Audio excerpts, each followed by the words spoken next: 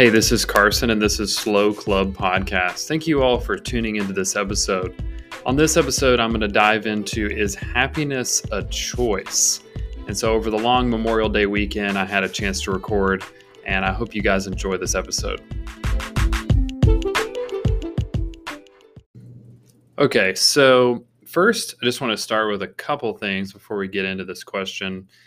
First, I wanted to talk about just what the Slow Club sort of motto is, because I haven't talked about this, I think, since kind of the beginning. But really, honestly, like a culmination for my life is, I'm a pretty intense person, and I really do take what Jesus says very seriously.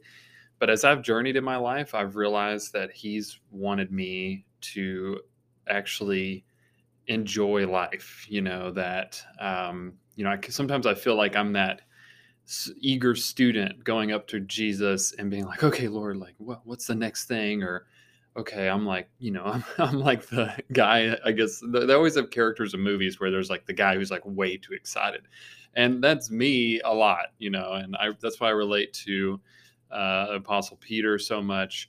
I get really excited about walking with God and following Jesus and stuff like that. And so because of that, sometimes I'm a little bit intense, and sometimes I'm always looking forward, and I think there's a lot of gifting in that. There can be apostolic gifting, there can be prophetic gifting, but it can also lead you down a path that's not super great. So Slow Club, kind of the cover image that says slow down and live, the whole kind of point behind that is I really felt like I wanted to capture, I originally had that statement as slow down and, live with Christ or something like that. But I think what's interesting about through my discipleship is if you're someone who's a Christian and you understand kind of what your life is with Christ, then to just rest in slowing your life down and just living your life, you're going to lean into the Lord.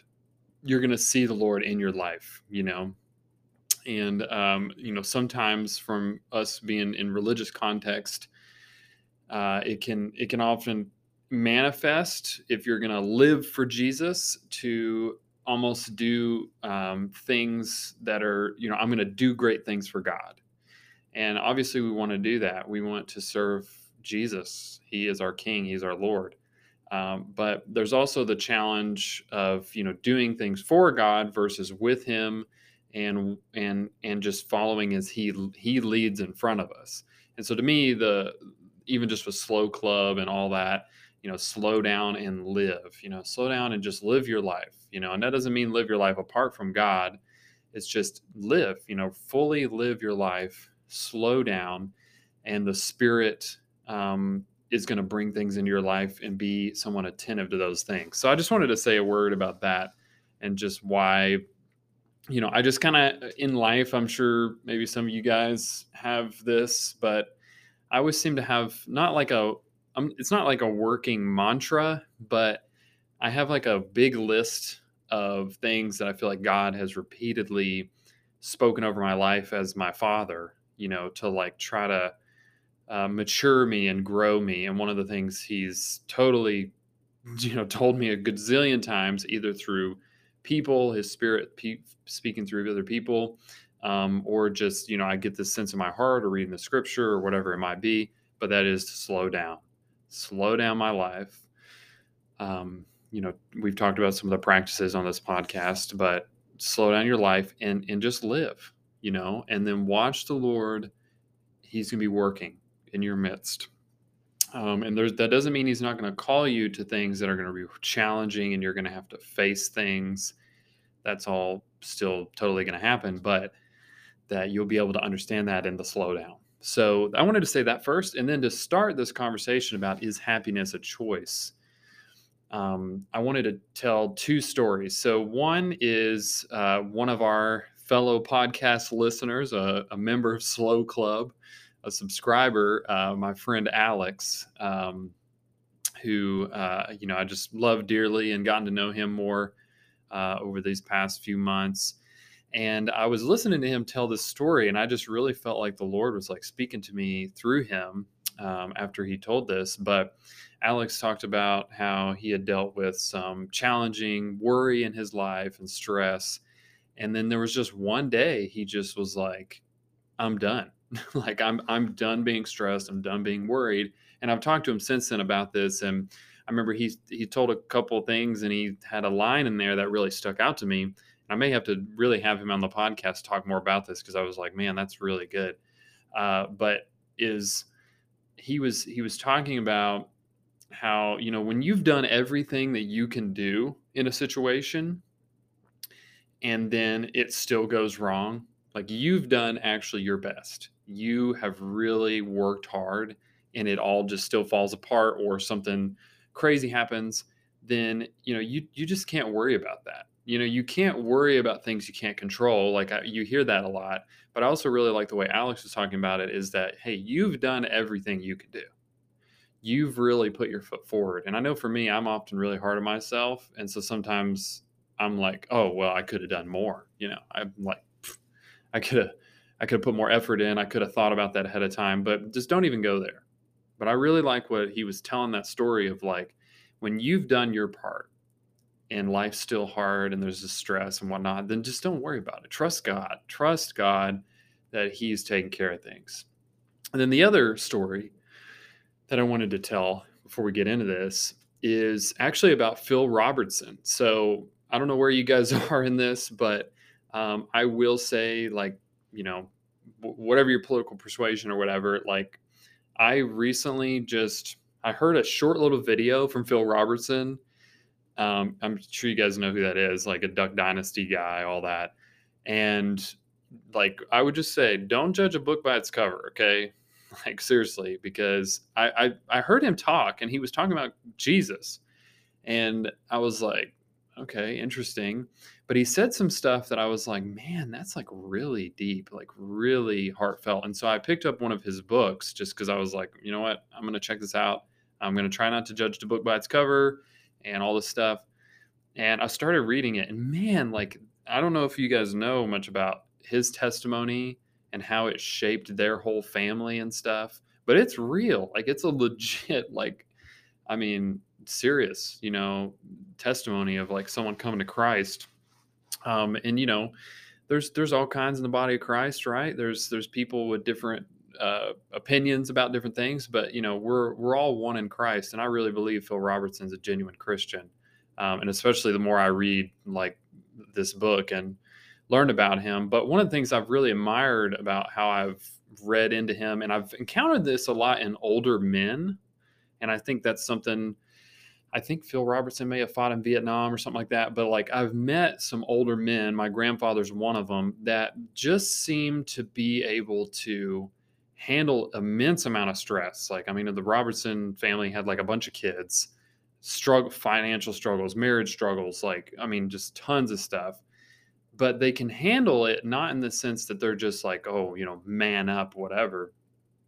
But they seem to be able to, these older guys I've met, that just have a peace about them, like a confidence, an internal strength that gets them through things. And there's different ways of understanding that, but I definitely have seen that in my grandfather. I've seen that actually a lot in my dad recently, especially, and seen that in just as I've read about Phil Robertson. And I've been kind of curious what that is, and I kind of read more about specifically with Phil Robertson, but is that sort of vein of these older guys, is kind of these sages, and even is that I kind of heard this in what Phil was talking about, is that hey, if you want to find things wrong in your life, you can find them, right? Like, and this is me distilling down what he said. This is exactly what he said verbatim. But if you want to find something wrong with your life and something to complain about, you will, right? But the challenge is to find the good. My mom, I'm sure some of you guys, like if you have family members that go to Hobby Lobby or something, my mom goes, buys those Hobby Lobby signs that are like live, laugh, love, or whatever. And she's got this one, and mom, if you're listening, I love you. She's got this one that says find the good. And it's kind of hidden in the house. Like you don't really see it very often until you go in this one area. And every time I see that, it just strikes me. Find the good, find the good. And I absolutely love that. I absolutely love that. And I just think it's profound because it's true. And I think guys like Phil Robertson, my grandfather, other people who have lived a lot of life and they've had a lot of pain. And that in your life, and this comes down to happiness, is that you can choose to look at your life in all the bad areas. You can look at what you don't have. You can look at who you aren't. You can, go down the list. The scriptures talk about this endlessly, right? That there's these worthless things. And even Paul talks about, I've learned to be content in every situation. And why is he content? Because he has Christ. And so when I was reflecting on, is happiness a choice? I think it is. I think happiness is a choice. And then I kind of got on this thing when I was thinking about this. I was like, I'm sure you guys are familiar with like the World Happiness Index. And I was like, it makes me wonder if in some of these other countries like Finland and Norway that are really, happy countries, which kind of sounds creepy if you think about it. If you all ever saw that Spectrum commercial where they come to the door and they're like, do you want to join the bundle? And then the family's like, we all bundle. I remember I was like, man, that's how it feels sometimes when you're in those neighborhoods. But anyway, but I think it's interesting, like those countries that have a high happiness index. It makes me wonder, is that because they just are collectively happier and they're sort of dispositionally turned toward a more gratitude? But it doesn't mean there's not hard things in their society. It doesn't mean that these different things. It's that they have a different outlook, that their people look at things differently. And it just makes me think, in America, we're kind of known for complaining about everything, and that can be contagious, right? It can be contagious to only find the bad rather than finding the good. And I think that's fascinating, not in the sense that you then ignore the hard things, but that you choose joy and happiness despite all of it.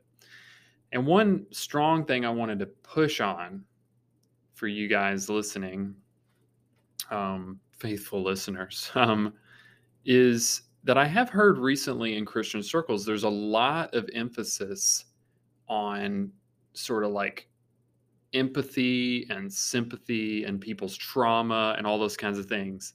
And I totally agree that we should, mourn with those who mourn, right? Blessed are those. We should do that.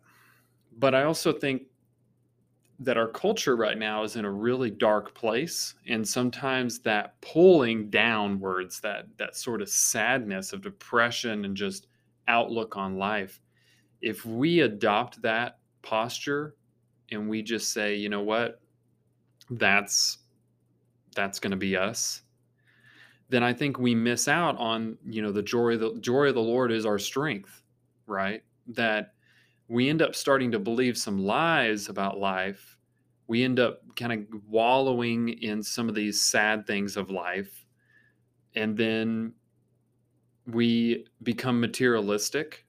We become sort of humanistic, really.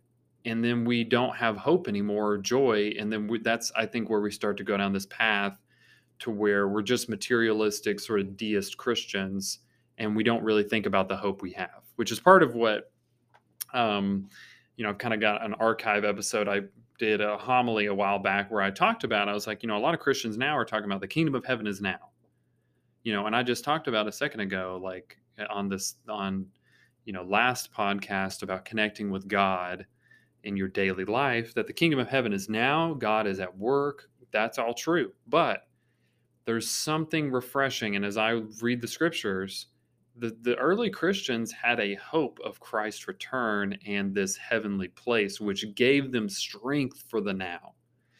And so I think part of our task as Christians in this time we live in is that we would choose happiness and choose joy. We would choose to find the good. We choose to do our best, but recognize like the Lord is sovereign. We can't do everything. But in the midst of that, not be overcome with this grief and sadness and brokenness. And that I think only happens through a real hope in what is totally unseen.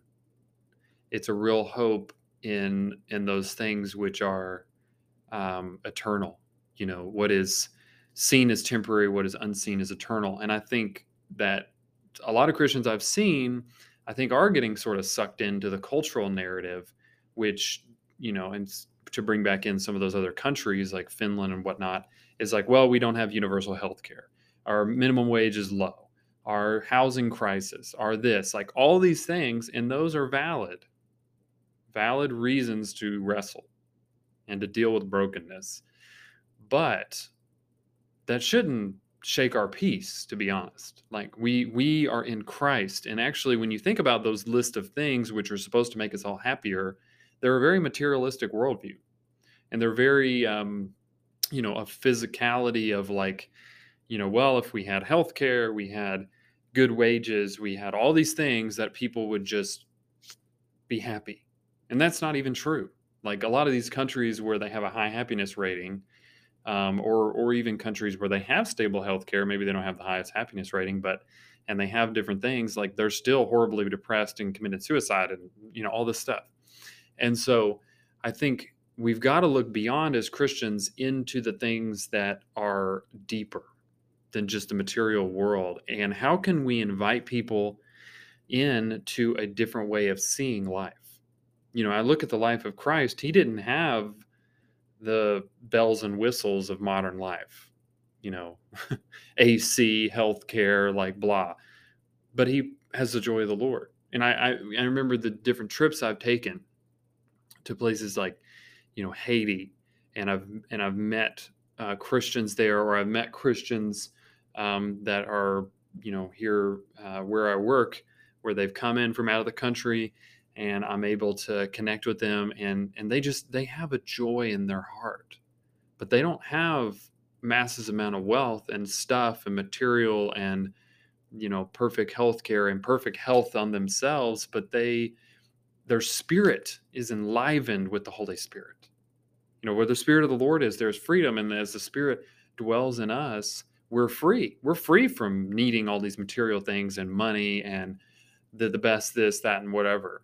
And I think there's a lot of Christians that I would warn that you don't get sucked into materialistic thinking about life, because we don't live in a dualistic faith, right? Matter is not evil. We're not, you know, looking at our bodies with contempt, but the scriptures do talk about that we need new bodies, that our bodies, our flesh is raging against the spirit in our souls, that the Holy Spirit in us, in its embrace in the Trinity, is what is going to save us. It's our divine inheritance, not our bodies and not the things of this world. And I know for me, I've had different health problems and stuff, and it's sobering. And so I think as we come to terms with things like death, and we come to terms with things like, you know, legacy of life and all that, then our legacy can't be rooted in materialism. And even as a nation, that can't be it. It has to be a way of seeing, a way of understanding life.